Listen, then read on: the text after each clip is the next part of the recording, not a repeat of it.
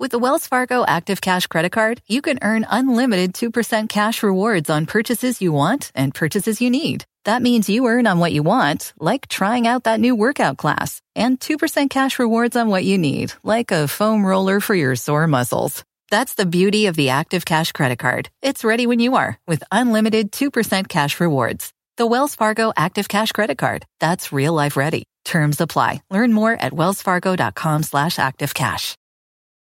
At Bet365, we don't do ordinary. We believe that every sport should be epic. Every goal, every game, every point, every play. From the moments that are legendary to the ones that fly under the radar. Whether it's a game-winning goal in the final seconds of overtime or a shot on the goal in the first period. Whatever the sport, whatever the moment. It's never ordinary at Bet365. 21 plus only. Must be present in Virginia. If you or someone you know has a gambling problem and wants help, call 1-800-GAMBLER. Terms and conditions apply. This episode is brought to you by Progressive. Most of you aren't just listening right now, you're multitasking. But what if you could also be saving money by switching to Progressive? Drivers who save by switching save nearly $750 on average, and auto customers qualify for an average of 7 discounts. So multitask right now. Get your quote now at Progressive.com. Progressive Casualty Insurance Company and affiliates national average 12-month savings of $744 by new customers surveyed who saved with Progressive between June 2022 and May 2023. Potential savings will vary. Discounts not available in all states and situations.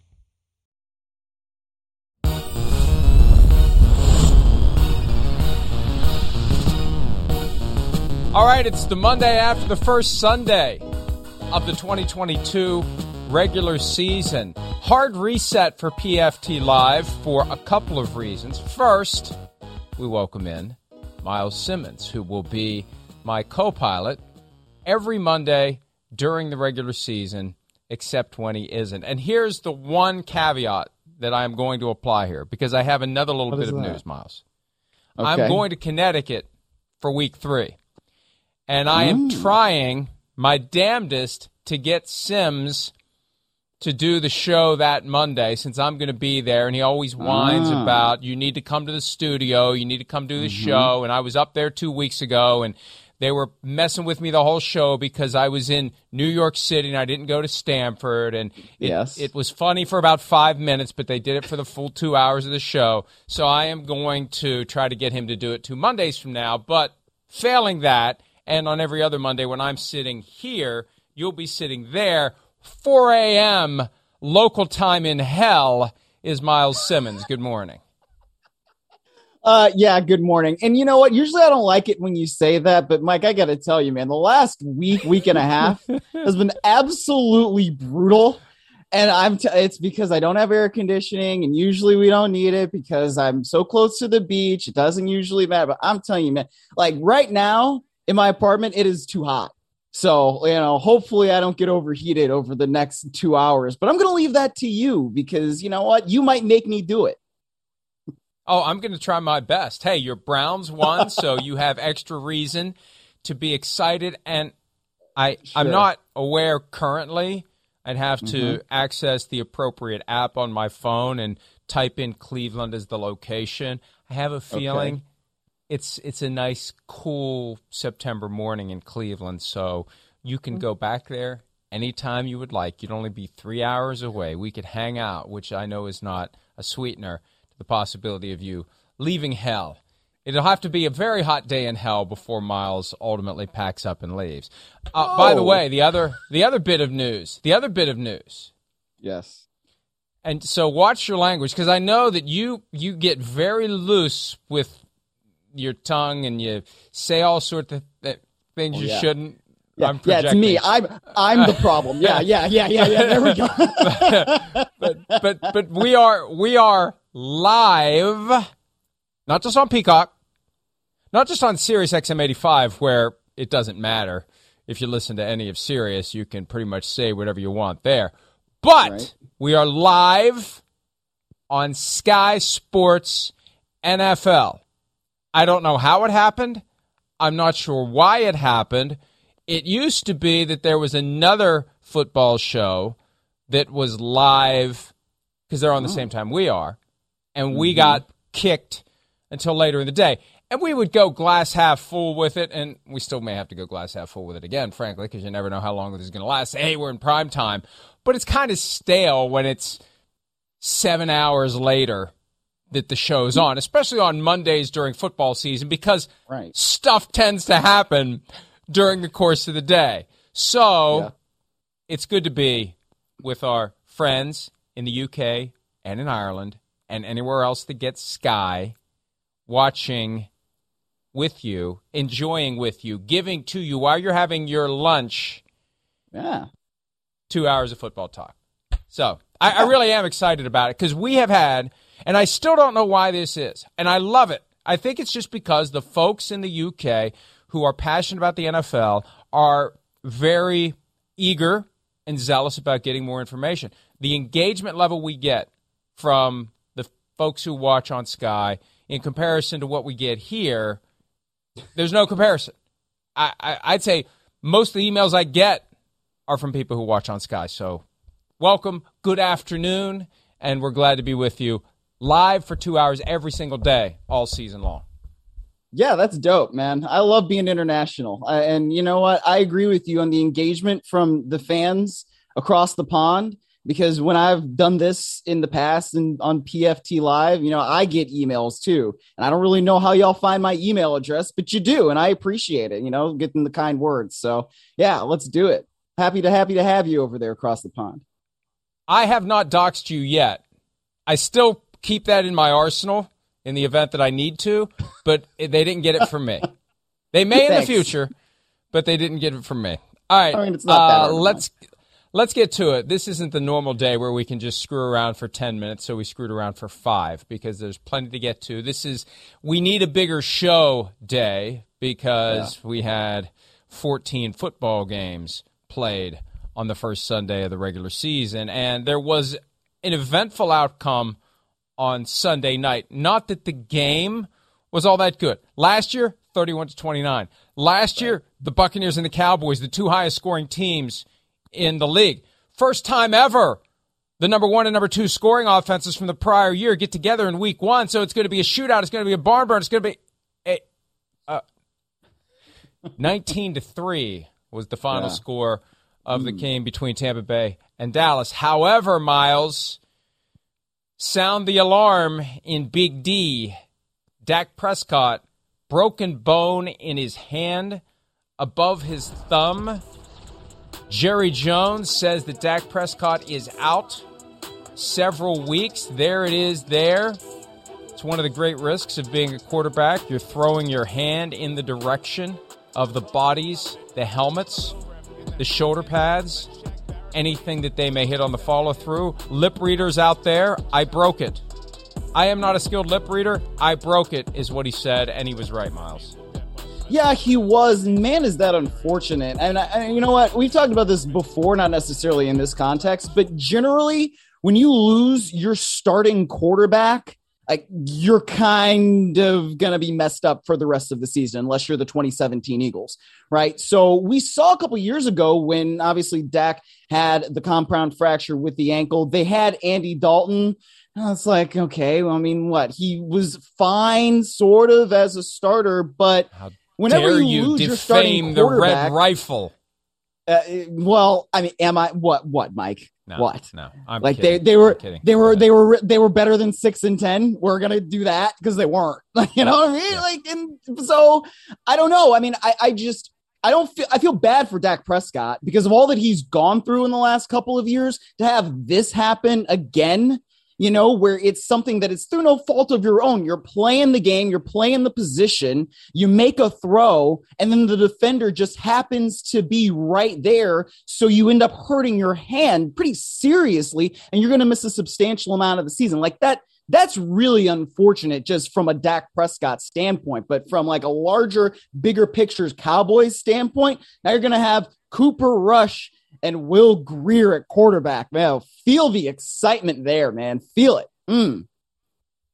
The only good thing about Will Grier as a backup to the Cowboys, he does not fit this mold of backup quarterbacks throughout the NFL where their first names and last names can be flipped. Cooper Rush, Rush Cooper. There are guys like that throughout the league who are backup quarterbacks. I think that's a prerequisite to being a backup quarterback in the NFL. You have to be able to flip your last name and your first name, and it sounds the same or better in some cases than your normal name. All the things they do to protect quarterbacks in the NFL, there is no protection for the very basic reality. When you throw the ball, you follow through, and if anyone is in the vicinity of you, you may strike them. And Chris Collinsworth pointed out last night, one of the hidden benefits of the Guardian caps that were being worn during training camp to protect against head injury, they were protecting against hand injury, because usually that's what happens.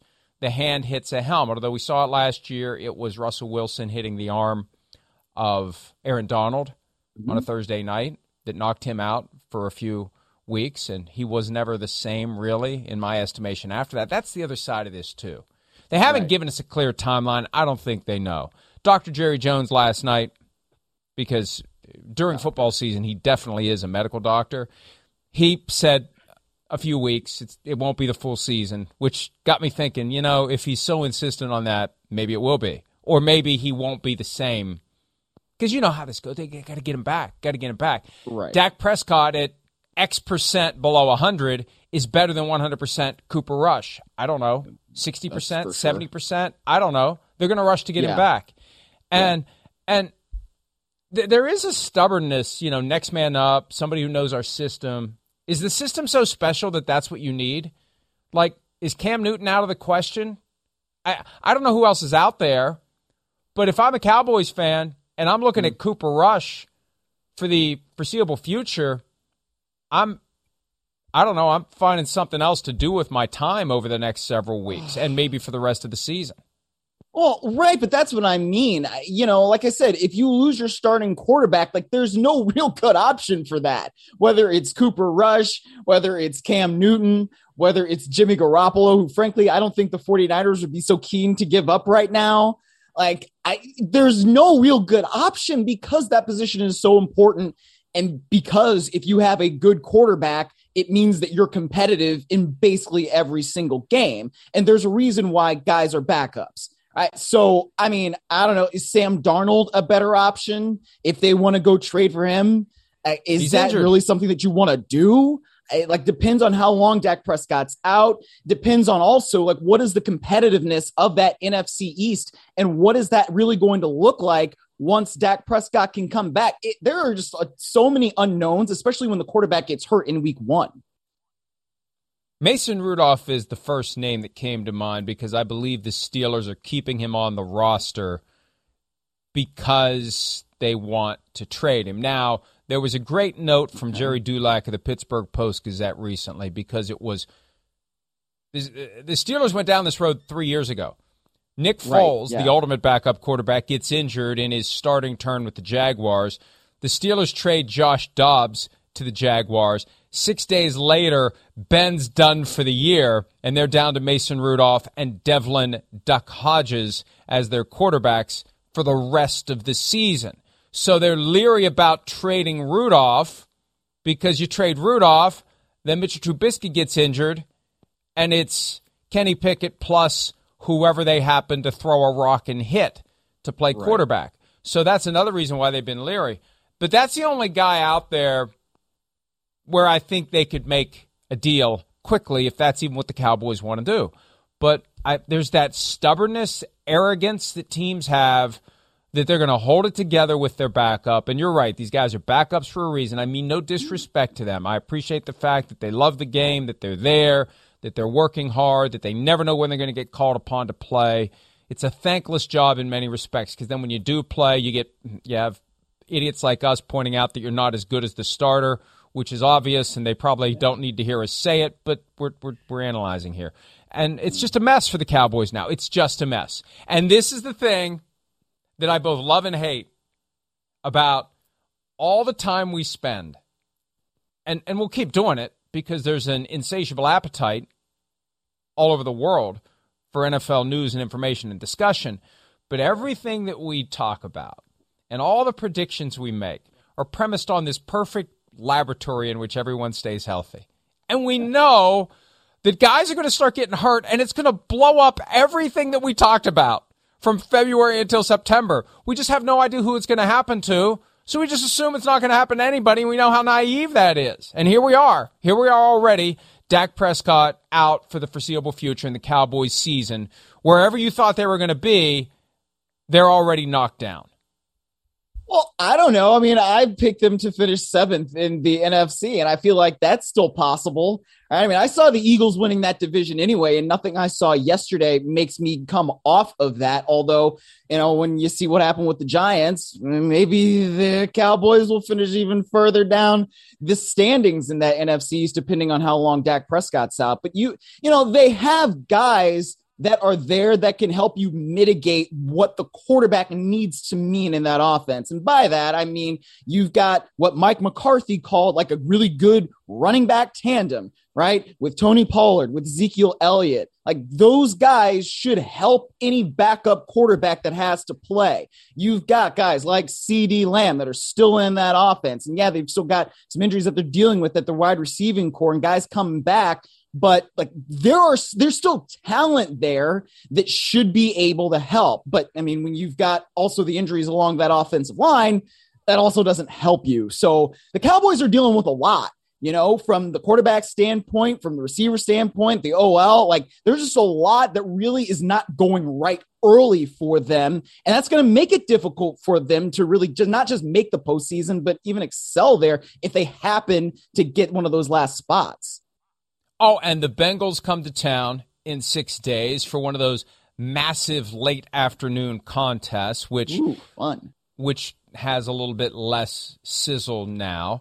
Then it's at the Giants for a Monday night game, week 3. Washington comes to town after that. At the Rams, you can go see Cooper Rush play in person coming up in week 5 on October the 9th. At the Eagles for a Sunday night game. Fingers crossed Dak is back by then. A little too early to flex, although it is in that break glass. Anymore, is it? Well, it's that break glass in event of emergency, early flex option in the event that it's a disaster like this could be if Dak's not available. Then they've got the Lions, the Bears, and they have a week 9 bye. So who knows? Cowboys may be toast by the time we get to week 9. A lot of it depends upon, number 1, will Dak get back? Number 2, how will they do with Cooper Rush as their backup quarterback? The Tampa Bay Buccaneers did pretty damn well, thank you very much, with Tom Brady back. So much for the 11-day hiatus. He looked the same, although he did get banged around a little bit, did get hit a little bit, and I was told 5 years ago,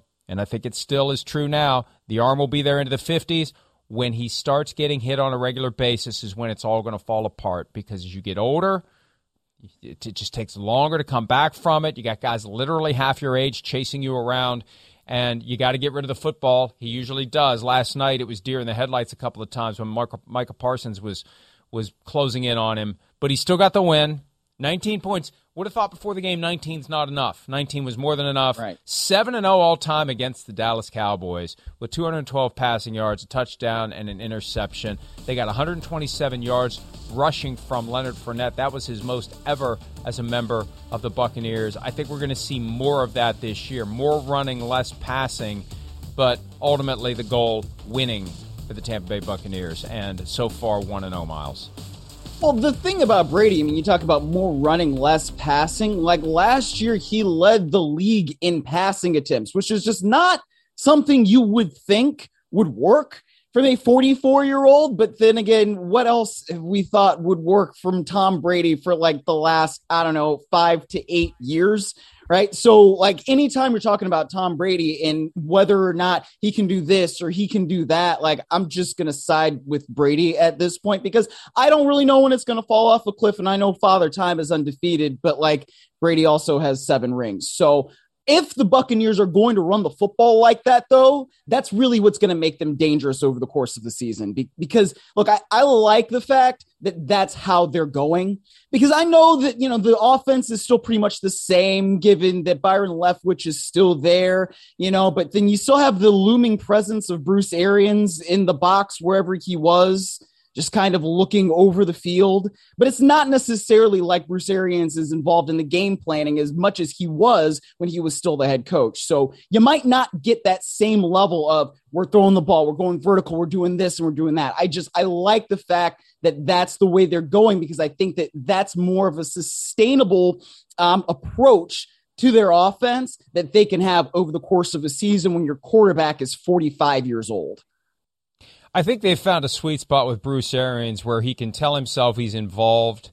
And look, I'm sure there's value in his input, but yes, there's no compulsion to listen to him. There's no compulsion to do what he wants to do. And I remember vividly I don't know that I call it reporting when it's rumors being shared by a former player who may or may not know how to properly vet things, and you hear something from somebody, you just believe it's true without fully understanding it. But when Rich Ohrnberger, who I still think his source was A.Q. Shipley, best friends all the way back to Penn State, Shipley was on the coaching staff, was very adamant, strident about this idea that Bruce Arians was coming in and taking a red pen to the game plan, even though he wasn't there putting in the work. Basically semi-retired, but swooping in late in the week and telling Byron Leftwich and Tom Brady what to do, that wore thin with folks. But I don't think Arians is a factor this year. He's there, but he's not there. And Todd Bowles is getting kind of what he wanted. Tony Dungy hinted at this during Football Night in America, that when Bowles said it was a good thing to have Brady gone because they could develop their running game, they're developing the running game and they're using the running game. And again, Leonard Fournette, 127 rushing yards, a high in his time with the Tampa Bay Buccaneers. So the Bucs moved to 1-0. Another thing to remember, Chris Godwin left the game with a hamstring injury. He was back surprisingly quickly from a torn ACL. They have Julio Jones, who had 3 catches for 69 yards, Mike Evans 5 for 71 and a touchdown. So this is that depth they have at receiver. If a guy gets injured, they've got other guys they can plug in. We'll see how long Godwin is out. But good news for the Bucs, and they are on their way. Oh, one last thing about Brady. And this was one of those curveballs that you get sometimes when you least expect it. Chris Collinsworth talking about his production meeting, along with Mike Tirico, with Tom Brady, throwing out the idea of next year, and clearly coming from the context of their conversation with Brady. Football or Fox or take a year off. I had never heard anybody suggest the possibility of taking a year off. I thought it was whenever you're done playing football, you go straight to the booth and make $37.5 million a year. But he may have a sabbatical, as they call it, in 2023 or whenever the first year is that he's done playing. And I really and it's funny because especially on Sundays during the regular season, all the people who cover the NFL for a living on a national basis are trying to get ahead of everyone else. They want to plant that flag and be able to go back and say they discovered the moon. Everybody wants to know what Tom Brady is going to do. Everybody's trying to predict and report or whatever what Tom Brady's going to do. Here's what he's going to do. He's going to do whatever he decides to do. He hasn't decided to do it yet. He doesn't know what he's going to do. How are we ever going to guess what he wants to do until he gets to the point where it's time to make a decision? He hasn't decided yet. So let's enjoy him while we have him, because we don't know how much longer we will have him. And he clearly is still getting it done at an age where no one has ever gotten it done before. This is all free money for everyone to watch Tom Brady continue to play. Let's just enjoy it while it lasts. And if it lasts beyond this year, so be it.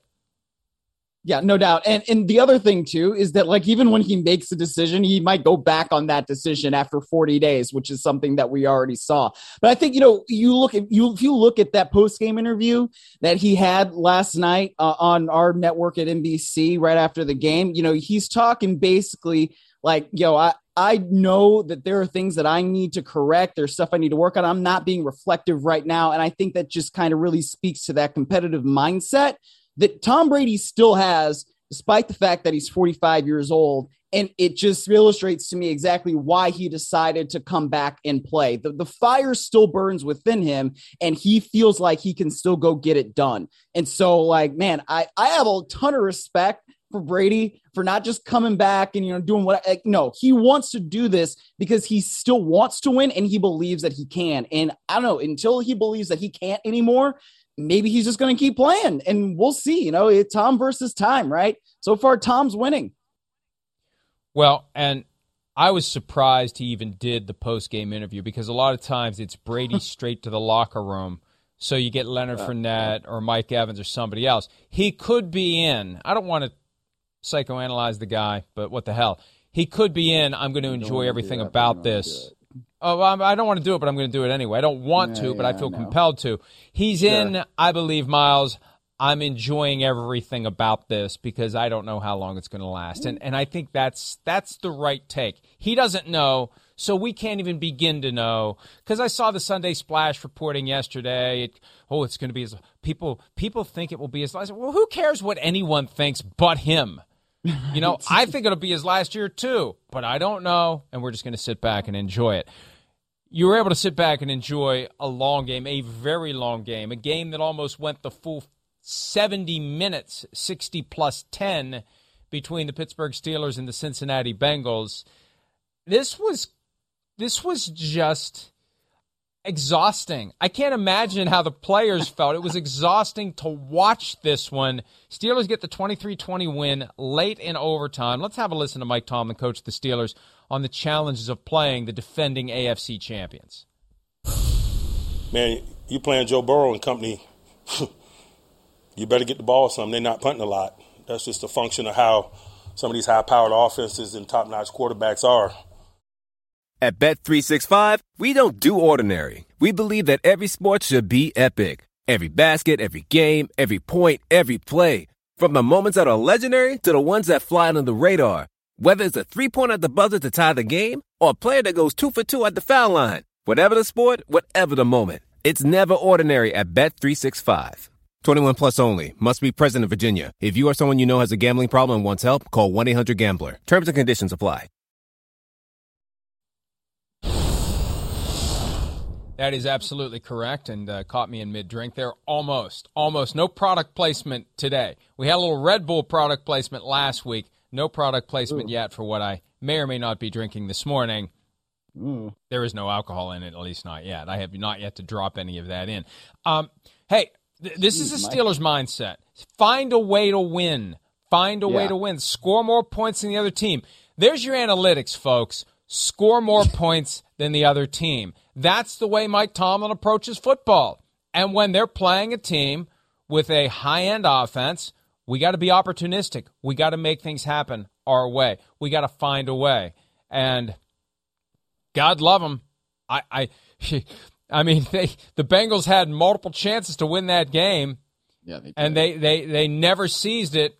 And it felt like nobody wanted to win that game. I thought we were going to have a pair of 2020 ties to start the season between Houston and Indianapolis and Cincinnati and Pittsburgh, but ultimately Chris Boswell made a 53-yarder in overtime to win the game after each kicker missed one and a missed extra point from Evan McPherson. That's not a miss. That's a block, baby. Well, it's a block. Give Minka Fitzpatrick his props. Yeah, that's a block. That ain't a miss. That's a block. Yeah. I sit corrected. Minka Fitzpatrick got it done and sent the game to overtime. This is one that, that should have been made. Evan McPherson misses it, and unbelievable. It was just unbelievable. Here's an opportunity for Chris Boswell, and it looked like it was going, and it clanged. It looked like it had that. You know how those kicks move in the air like they meant to do it. It looked like he was doing the guided missile, and then it rejected and went off the upright. But he had a chance to redeem himself, 53-yarder to win it. Look, I am the blind squirrel today that is eating an acorn. Ignore all my other selections for the day. I picked the Steelers to win the game 23-20, not in overtime, not after everything that we saw, and I thought they were going to win it handily. They tried to blow it. They were up 17-3. They tried to blow it, and they hung in there. This was just a classic, gritty, grinded-out Pittsburgh Steelers win over a better team. I mean, that's the reality. If you're a Bengals fan out there today, Jason Garrett made this point last night. Take solace in the fact that you had 7 sacks and 5 turnovers and still almost won the game. The Bengals are going to be fine. This was just one of those days where, just like the Steelers last year when they went into Buffalo, all hands on deck, found a way to win. They go into Cincinnati, all hands on deck, Miles, find a way to win. Well, look, this is one of the things that Mike Tomlin does, right? That defense is going to be ready week 1.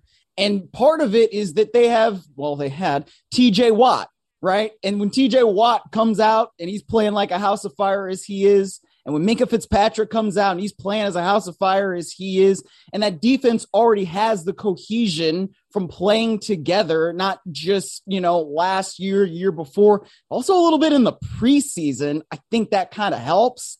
And I don't necessarily agree with playing dudes in the preseason that you will need over the course of an 18-week season. But then when you see what happened yesterday with the Pittsburgh Steelers and the way that they were able to frustrate Joe Burrow, to get into the backfield with Joe Burrow, to really disrupt the timing of so many different things, you understand why Mike Tomlin takes the approach that he does. Right. And so now, it's just what the Steelers do. It's just what I expect to see from the Pittsburgh Steelers coming out there to start the season. They don't blink, as Mike Tomlin loves to say. Right. They just don't do it. And whenever they needed a big play, they were able to get it in order to win the game. I mean, that Minkah Fitzpatrick block extra point. I mean, and I understand that there were snap hold issues because of the operation. Somebody gets hurt, over the course of the game. But that's a huge, huge, huge play. And I just think it speaks to the attitude, the culture that Mike Tomlin has established there in Pittsburgh over such a long period of time. Yeah, I mean, in a moment where everyone on the Steelers sideline and on the field had every right to feel a little deflated because the Bengals had tied the game up finally after trying and trying and trying. They tie it up. All they got to do is kick the extra point and they win the game. Minkah Fitzpatrick rejects any such vibes and goes and takes care of business and blocks it and sends it to overtime. And 10 minutes later, almost, of playing time, the Steelers get the victory. You mentioned the TJ Watt injury. It was a useful day for lip readers between Dak Prescott saying, I broke it, and TJ Watt coming off the field saying, I tore it. Now, they didn't do an MRI yesterday. They have no idea the extent of the injury. Clearly, they're concerned there's a tear. Could it be a partial tear? There's hope, I'm told, that it's a partial tear, not a full tear. He could be back. Even if it's a full tear, they're thinking he'll be back at some point this year, maybe for the postseason if they can make it, although it's harder to make it without TJ Watt. But Alex Highsmith, the bookend outside linebacker, had 3 sacks yesterday. Helps to have TJ Watt on the other side to get in position to get the sacks. Malik Reed steps in. We've seen this, though, from the Steelers. This is more of a 90s vibe, but you take out one of those pass rushers, you plug another guy in, and everything's fine. And here's the other reason why I think they'll be okay. It's better to have TJ Watt, obviously. I think they'll be okay because they have Brian Flores. That's one of the most overlooked and undervalued moves that was made the entire offseason. The Steelers have 2 head coaches now. They've got Mike Tomlin, who is obviously Mike Tomlin. He's not threatened by the presence of a Brian Flores, who can come in there and be the linebackers coach. And what better position would you want him in charge of now than the linebackers when you've got to get them to replace the production of TJ Watt? Yeah, that's true. But, when you have an elite player like that, it's hard to really replicate that, right? I mean, and we saw this, I remember last year when the Raiders went and played the Steelers. That game had a completely different vibe. It was early in the season after TJ Watt went out. And frankly, I think you can kind of say the same sort of thing for the end of that game yesterday, right? If TJ Watt is still in there, do the Bengals score that last touchdown at the end of the fourth quarter? I don't know. I mean, you have that elite edge rushing presence. It really changes everything. And so, you can fill in, you can do what you can, but if you don't have that guy out there who is that dude, who is a chance to wreck every single play, it really does change the complexion of what you're doing with your defense. And I don't mean to take anything away from what Brian Flores can do and what the rest of that defensive staff can do, because I agree with you. That's a huge move to add him to the coaching staff. You take away TJ Watt, man, it really does change the complexion of that defense. Yeah, I mean, again, it's better to have Watt, just like it's better for the Cowboys to have Dak Prescott. But I don't feel like it's Dak to Cooper Rush drop for the Steelers defense. No. Because of the other guys they have. And well, I know, but when you're talking about one of the great defensive players in the league, it does hurt. I'm agreeing with you. Yeah. It hurts to not have TJ Watt, but it helps to have Brian Flores there to, just the whole idea of let's not freak out. That vibe permeates the Steelers organization. They never freak out. They never let the moment swallow them up, which was proven yesterday by the ability to win the game. Mitchell Trubisky was kind of lost in the shuffle, the quarterback competition that dominated the storylines for the Pittsburgh Steelers in the offseason was kind of a non-issue because he didn't really do anything. 194 passing yards, had a short touchdown pass to Najee Harris, more on him in a second. 38 throws, 21 completions. Nothing that is going to have the Kenny Pickett fan club taking pitchforks and torches to the Steelers headquarters today. But it's wait and see. Home opener in 6 days against New England Patriots, a game the Steelers should win. We'll talk about the Patriots at some point today, although if I'm a Patriots fan, I'd just as soon not talk about it at all. But, there was nothing spectacular about Trubisky. There was nothing disqualifying about Trubisky. It was a win, a team win, and that's how the Steelers do things. Yeah, I mean, I would agree with you. There was nothing disqualifying. He made the throws that he had to make in the biggest situation of the game to win it. That the end of the game where he's got to hit Pat Freiermuth a couple of times to set things up for Chris Boswell to hit that long field goal. He was able to do that. So he made the winning plays when he had to make them. But other than that, to use a Mike Tomlinism, I wouldn't necessarily seek comfort in the fact that Mitchell Trubisky, looked like a real house of fire out there. I don't think he did, but he made the plays he had to make at the time that he had to make them. Find a way and get it done, and that is just what the Steelers tend to do, and it's why I believed in them. I believe in them sometimes a little too much, but I know that I get a kick out of the fact that nationally you just look at them and say, we're gonna focus on the talent that they have and just kind of brush them aside. You can't do that to a team who has a head coach who's been there since 2007 and has never had a losing record. You can't just dismiss them because whatever they have, no matter how bad it is, he is going to craft it into the best possible version of itself, and that's usually going to be enough to compete with the teams that they face on their schedule. And again, in 6 days, it's New England Patriots for the home opener. The Cincinnati Bengals, we mentioned them. I think, will be fine, but this was not the way they expected to get things started. Raucous crowd at Cincinnati. The tickets are sold out. Everybody's on board with the idea that the Bengals' performance last year was not a fluke, was not an aberration, and then they have one of these days where they have to ask themselves, was it really a fluke? 4 interceptions from Joe Burrow, a career high, 7 sacks. Now, there were still glimmers of hope. They came back from the big deficit. I think they will be fine. If you ever want to catch an offensive line with 80% turnover, week 1 is the time to do it. Yep. And the Steelers have the guys to take advantage of it. I think they'll be fine. I really do. And, they may be able to go into Pittsburgh for the rematch and win that one. This is one of those week 1 games, even though I say all the time, the only teams that should really be a little panicky after week 1 are the teams that lose at home to a division rival. This is the one time I'm going to say, don't worry about it. Bengals are going to be fine. Well, there are exceptions to every rule, of course. But you know what? I would look at this and I would go back to kind of what I was saying earlier about Pittsburgh's defense and the continuity that they have versus Cincinnati and what they're trying to do. Now, 7 sacks, frankly, to me, still a little bit concerning. And, every sack tells its own story. And sometimes it's Joe Burrow's hanging onto the ball too long.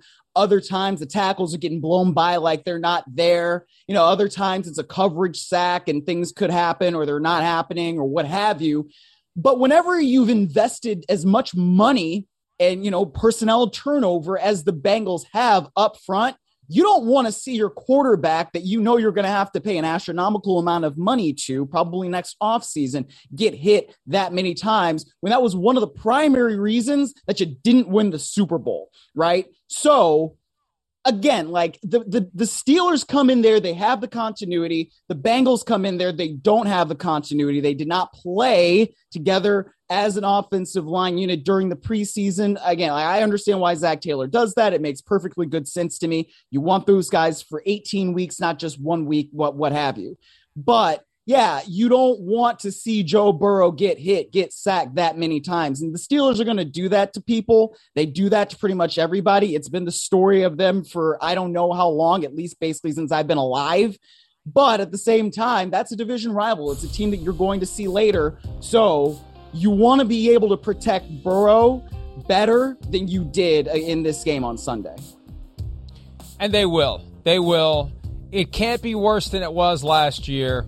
And I suspect that the 5 guys who were blocking last year would have given up 7 sacks, maybe more, against the Steelers on Sunday. And look, they found a way to color within the lines last year. They found a way to win, even with the leaky offensive line. Never mind the fact that if Aaron Donald hadn't gotten to Joe Burrow, Burrow would have seen Jamar Chase wide open. Jalen Ramsey fell down and yada, yada. Nobody needs to hear that anymore, especially if you're a Bengals fan. But let's... I just think they will be fine. This was one of those days where, and maybe the Bengals organization wasn't sufficiently on guard for it, although they've seen this movie before. They've lived this nightmare before. They know what it's like when you think that, well, I don't know, they lost the game. Maybe they were completely ready and there wasn't a damn thing they could do about it. But they know that this Steelers team is always dangerous, and they are no more dangerous than when they are widely viewed as being not dangerous. Let's take a break. How dangerous were the offenses that were lacking their top threats? In Kansas City, there was no Tyreek Hill. They had to take the show to Arizona. How did they do? For the Packers, who had to go to Minnesota with no Devontae Adams, how did they do? 2 very different outcomes. We'll break them down next on this Monday edition of PFT Live.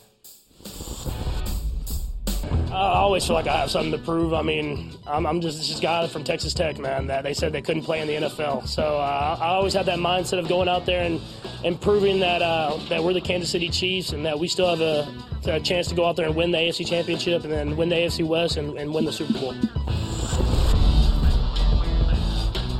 Hey, Patrick, I love you, man. You're one of my favorite guys in the NFL. Your face is on the cover of my book. Nobody was saying you can't play in the NFL.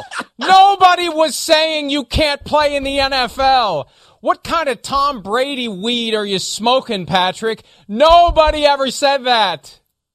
That's exactly what I thought. I mean, that's straight out of the Tom Brady, everybody says we suck and we can't win any games playbook. I mean, like, were people saying that the Chiefs were going to be worse without Tyreek Hill? Yes. But at what point was anybody saying that Patrick Mahomes couldn't play in the NFL? I would like him because he must have some idea. Like, somebody must have said it at some point to him at some time. And maybe he's got it like framed as in his room, or it's like a tweet from some egg or something when he was at Texas Tech.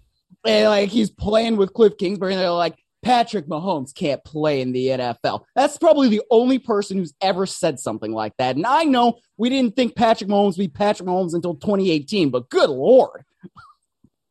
Some of us knew in the preseason in 2017, but that's a different issue altogether. Okay, but very few knew before the draft, and those who did kept their mouths shut. And one of the stories in Playmakers, the book on which Patrick Mahomes' face appears on the cover, the Saints were ready to take him. Drew Brees happened to be in the draft room that day, and they had to go tell Drew, hey, Drew, there's a chance we're going to be taking a quarterback here. They got leapfrogged by the Chiefs, and the rest is history. History being made by Patrick Mahomes as well in the 44-21 victory over the Cardinals, and I think it was worse than the score would suggest. He has now 6 games in his career with 5 or more touchdown passes. He is tied for 4th all-time with Dan Fouts and Ben Roethlisberger. He is 3 games behind Peyton Manning and Tom Brady, 5 behind Drew Brees, and this is only the first game of his 5th season as a starter. This guy is going to launch an assault on the record books, the likes of which we've never seen, except with Tom Brady. Maybe Tom Brady's going to keep playing as long as he can because he knows that Patrick Mahomes is eventually going to take all those records that Brady spent more than a generation trying to set. Maybe, man. I mean, but when you see what Patrick Mahomes does, especially in the evolution, let's call it, of this offense this year, it's easy to see why Patrick Mahomes has that kind of potential. I mean, this is the kind of stuff that he was doing yesterday that made me fall in love with him as a quarterback when I first saw him in 2018. I mean, he is spreading the ball around. He's making the reads out in the pocket. He's getting out of the pocket and making things happen. I mean, you're seeing the new weapons too. You know, Juju Smith-Schuster, Marquez Valdez-Scantling right there. And then he's got Sky Moore, the young rookie. It's just easy to see why Andy Reid probably feels like, oh my God, that throw, right? Come on. Who else is really doing that in the league right now except for maybe Josh Allen? He even got Fortson, the tight end, not named Travis Kelce, making plays there in the end zone for him. Like, this is the kind of stuff that they've been talking about the entire preseason. You don't really know where it's going to go for the Chiefs on any given play, given that Tyreek Hill is not there. But frankly, if I'm the Arizona Cardinals defense and I look at the box score and I see Travis Kelce has 8 for 121 with a touchdown, I'm thinking, what in the world were we doing? You know, make it be somebody else. Because you can't come out there and think, oh, well, you know, let's do whatever we're going to. Like, Travis Kelce is their biggest offensive threat. You know it. Why does he have 8 for 121? Like, they got to be better than that on defense. They just have to be. Well, and they got to be better on offense. They got to be better across the board. But the reality is, as Patrick Mahomes said last week, you're going to have some frustrated fantasy football owners because it will be different every week. And maybe Kelce will be the one constant. But beyond that, you got Juju Smith-Schuster with 79 on 6 catches, Marquez Valdez-Scantling 44 on 4, Clyde Edwards-Helaire 32 on 3, but with 2 touchdowns. Spreading the ball all over the place is Patrick Mahomes. And that is the freedom of not having Tyreek Hill on the team. And even though the Chiefs went high road with the departure, when Hill went on his podcast and started, I think we talked about this last week, spouting off about his touches and how he was upset. I mean, he had career high targets and receptions. Having that presence, having that pressure makes it harder for the quarterback to just go run the offense. When you have to worry about Tyreek Hill either being an issue on the sideline during the game, in the locker room afterward, pouting on the plane, stick up his butt, you know, that keeps the quarterback from being the quarterback. And now Patrick Mahomes can be the guy that he's always been and maybe the best version we've ever seen. As he gets deeper into his career, has a better understanding of the offense, where the open man's going to be before he even has the ball in his hands. The Chiefs, who have to love the fact that everyone has been all over the Bills, that they've been overlooked and disregarded. Patrick, you don't need to say no one thought you could play in the NFL when you got all the more recent stuff where everybody thinks the Chiefs are done. That's the stuff you should be focusing on, and that's the stuff that maybe people will stop saying sooner rather than later. We see them again. I can't wait for Thursday night. We see them again Thursday night when the Chargers go to Kansas City, the first ever streaming primetime game, exclusive streaming except in the local markets on Amazon Prime Video. Okay. What about the Cardinals? Let's hear from Cliff Can't Finish. This year we call him Cliff Can't Get Started. Kingsbury with the 0-1 Cardinals losing to the Chiefs. Have a listen. Just practice habits, having a sense of urgency. We got to practice better. There's no doubt. You can't say you're going to do it on game day and not do it in practice. Got to get better in a hurry. Have a sense of urgency in everything you do. Biggest jump from week 1 to week 2 last year was the exact opposite. Came out, played at a high level, and I just didn't sense a sense of urgency and got out-coached, got outplayed in all phases. And so it's a prideful group, and we'll be better next week. On a day when there are specific words I am keeping to myself, I shared some of the specific UK words we should not say live. There are certain concepts you should keep to yourself. When you are the head coach of a football team, responsible for, I don't know, how the players perform in practice. We're talking, yes, we are indeed talking about practice. Not a game. If you are going to connect after an embarrassing loss, the performance of your players in said game to their deficiencies in practice, and you are the guy with the whistle, that's a problem. That's a problem. That is Cliff Kingsbury taking the pink slip out of the book and not filling it out yet, but that's just ripping it out. Just popping it out and putting it on the table. That I was blown away by that when we started on the PFT writers text chain yesterday and I saw that come through.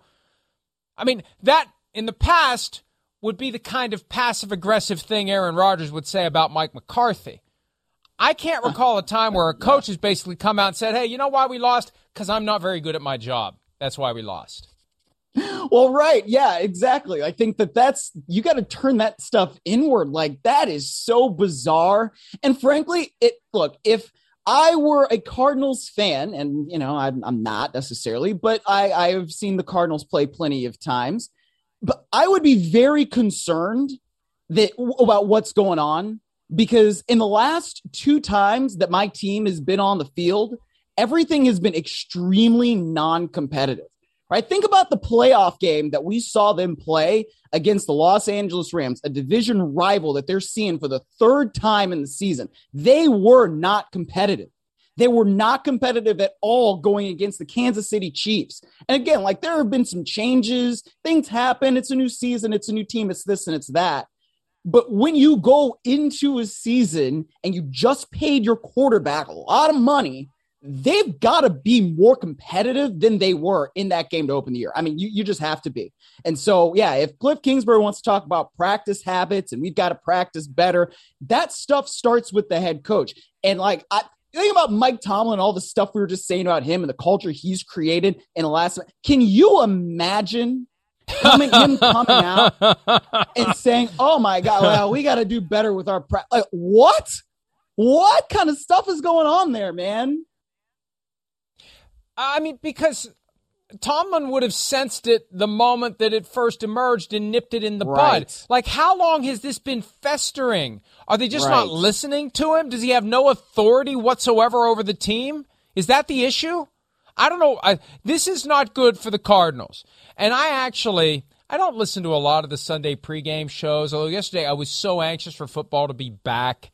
I actually bit the bullet and listened to one of them. There was one certain analyst who I won't name here because I don't need any more beefs than I already have, who was not arguably, we're going to figure out who it is. But that's okay. But making the case that it was a stroke of genius for the Cardinals to put the homework clause in Kyler Murray's contract and then leak it to the media and then take it out, that sent the message that the Cardinals needed to send. Well, it didn't work yesterday, and I do not give the Cardinals the benefit of thinking they're smart enough across the board to pull it off. And based upon what Kingsbury said yesterday, it's clear to me that they got some issues with that team. That this will not be. Here's the good news, Cardinals. You don't have to worry about 10-2 disintegrating into nothing. You don't have to worry about that this year based upon what we've seen so far. And I know that this is the overreaction. I mean, we are just reacting. It's not over. Oh, we got new graphic too. Cliff can't finish. Cliff can't start. That's gonna be the new age of this graphic. Although if it's Cliff can't start, it's not gonna be 9 years deep. Not in the NFL. That's for damn sure. All right, let's pivot to another game involving a team that was breaking in a new receiving group post superstar who wanted out and got his wish. Davante Adams, God forbid, abandoning, spurning, rejecting Aaron Rodgers for Derek Carr. Now, there's a group of receivers there that is a work in progress, Miles, and it didn't go too well yesterday for the Green Bay Packers. Let's hear from Aaron Rodgers on his expectations for this group of receivers that is still finding their way when it comes to, catching the ball. Well, that's an excuse, so we don't like to say that. These guys are NFL players. There's expectation, whoever's in there, that they're going to play well. We had a lot of chances today. I'm not taking anything away from their defense, but we hurt ourselves many times, myself included. I had a lot of opportunities to score more than 7. Well, and look, the Vikings went right down the field with a methodical drive that resulted in the first touchdown of the game, the first touchdown for Justin Jefferson, who ended up with 2, along with 184 receiving yards as his MVP campaign got off to a hot start. Christian Watson wide ass open on the first drive for the Packers. Ball in his hands, and he dropped it. And look, I don't know. Hey, the more you think about don't drop it, the more likely you are to drop it. And when you've been called out by your quarterback for, how much pressure is on you in that moment? I'm going to go back to the fundamental difference between Patrick Mahomes and Aaron Rodgers. Off-season, Mahomes, all in. There for the voluntary program. Working out with his guys in Texas. Right? His guys aren't freaked out. Then you got Aaron Rodgers. Cameo appearance in the offseason. There for training camp. Starts calling guys out. And hey, it was a genius move. Call him out. Well, and it may just be that Christian Watson just dropped the ball, but at that level, you expect the guy to catch the ball, especially with those gloves. Those flypaper gloves. How do you drop that ball? That's your opportunity. What a difference that game would have been if Christian Watson catches it, runs it in, and it's 7-7 just like that, Miles. Oh, of course, because, look, that also probably changes the complexion of what Christian Watson's confidence is in himself, what Aaron Rodgers' confidence is in him, right? He did a lot of things right on that play, except for the most important thing. He didn't catch the ball. You're looking at Patrick Peterson kind of flailing about back there. Oh my goodness, what am I going to do? He's gone. It's going to be a touchdown, except he doesn't catch the ball and doesn't bring the ball with him. So yeah, look, we did talk about this last week too, where Patrick Mahomes was with all of his receivers throughout the course of that offseason program. Aaron Rodgers did not do that, right? He went and he did ayahuasca, found out more about himself. Again, he's got the right to do it, but look, when you look at what happens then in week 1, and we got to talk about this too. What's Matt LaFleur doing in week 1, man? I love Matt LaFleur. I do. And he's been one of the great head coaches over the course of the last few years. And Aaron Rodgers obviously helps that process.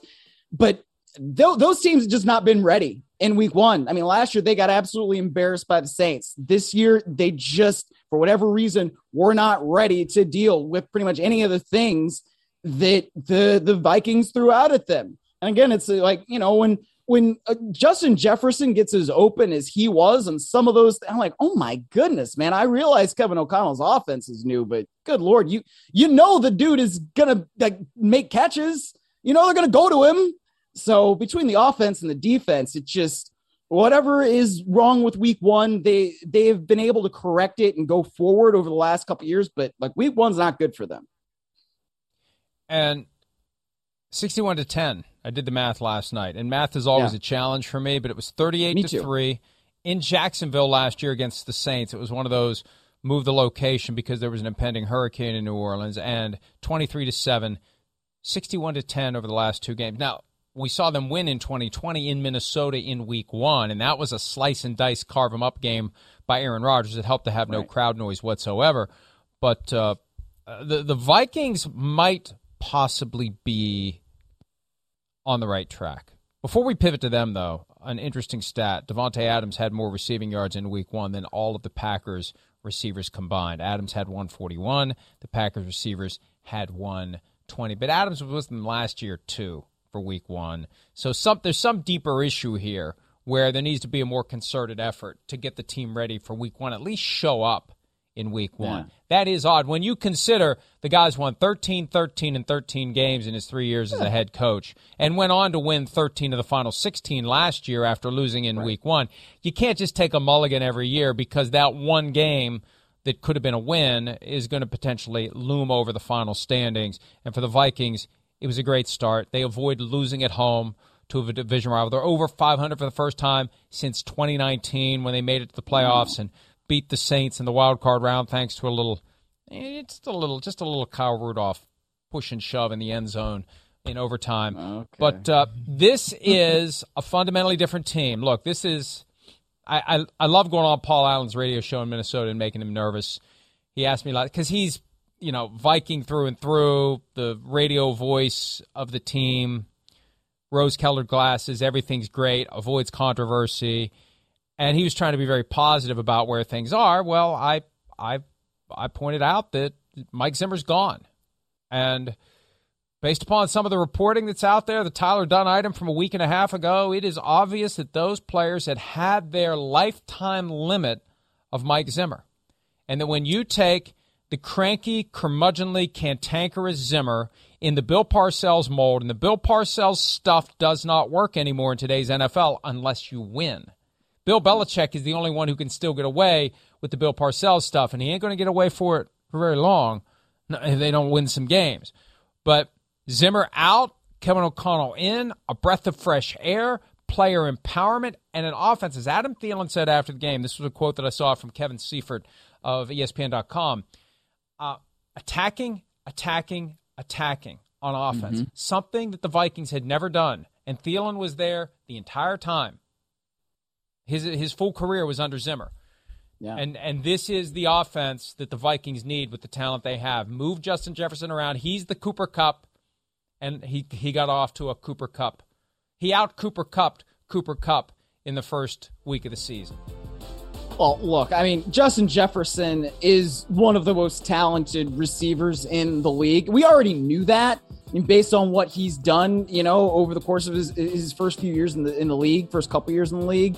But like I said, I mean, this guy is going to get his, and yes, it's a different offense and all that, but man, it is really, really impressive. Just what he was able to do in the first half. What do you have, 164, 168 on 6? Like, that's crazy. That shouldn't be able to happen, but that's the kind of talent that he is. And I know you're on the MVP campaign for him, but I don't know if that's going to happen. But he could be the offensive player of the year. I mean, if things keep going like that, it would not shock me at all.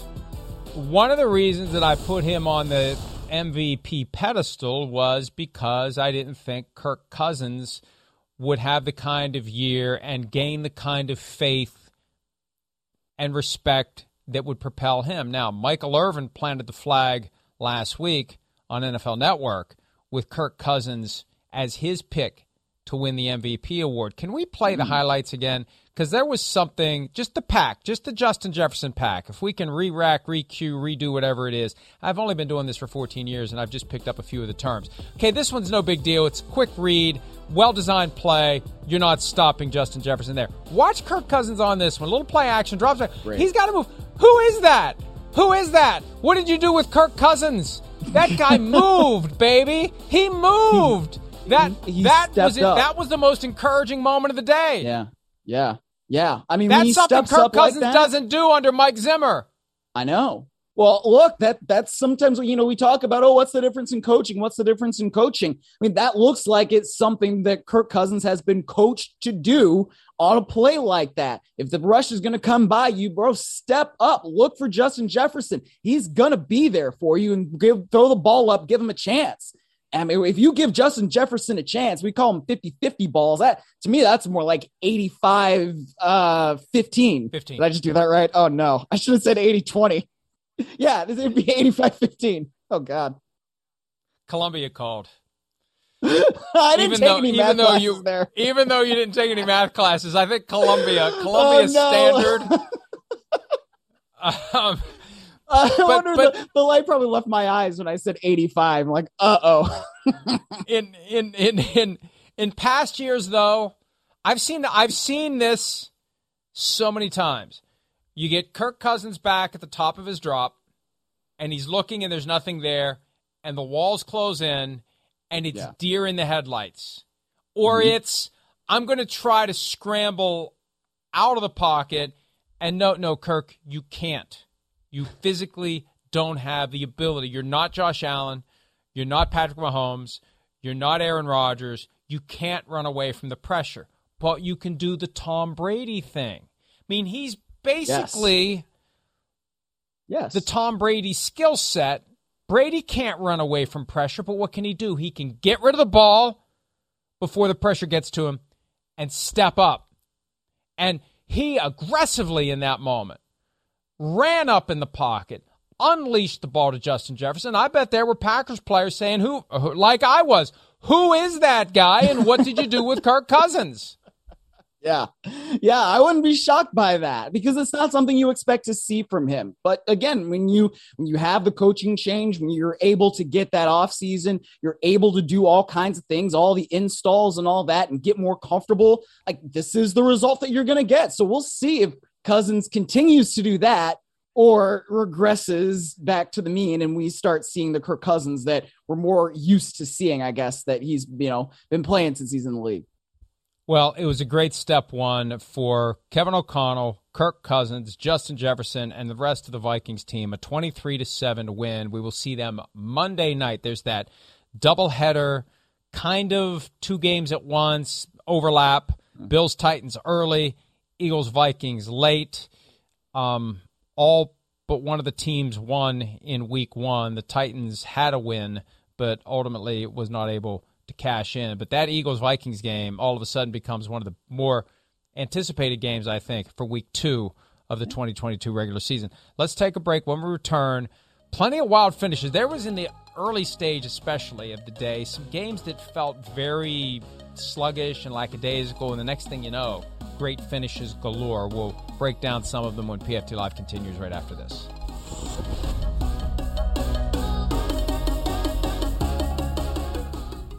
It's always good to see from. At Bet365, we don't do ordinary. We believe that every sport should be epic. Every goal, every game, every point, every play. From the moments that are legendary to the ones that fly under the radar. Whether it's a game-winning goal in the final seconds of overtime or a shot on the goal in the first period. Whatever the sport, whatever the moment. It's never ordinary at Bet365. 21 plus only. Must be present in Virginia. If you or someone you know has a gambling problem and wants help, call 1-800-GAMBLER. Terms and conditions apply.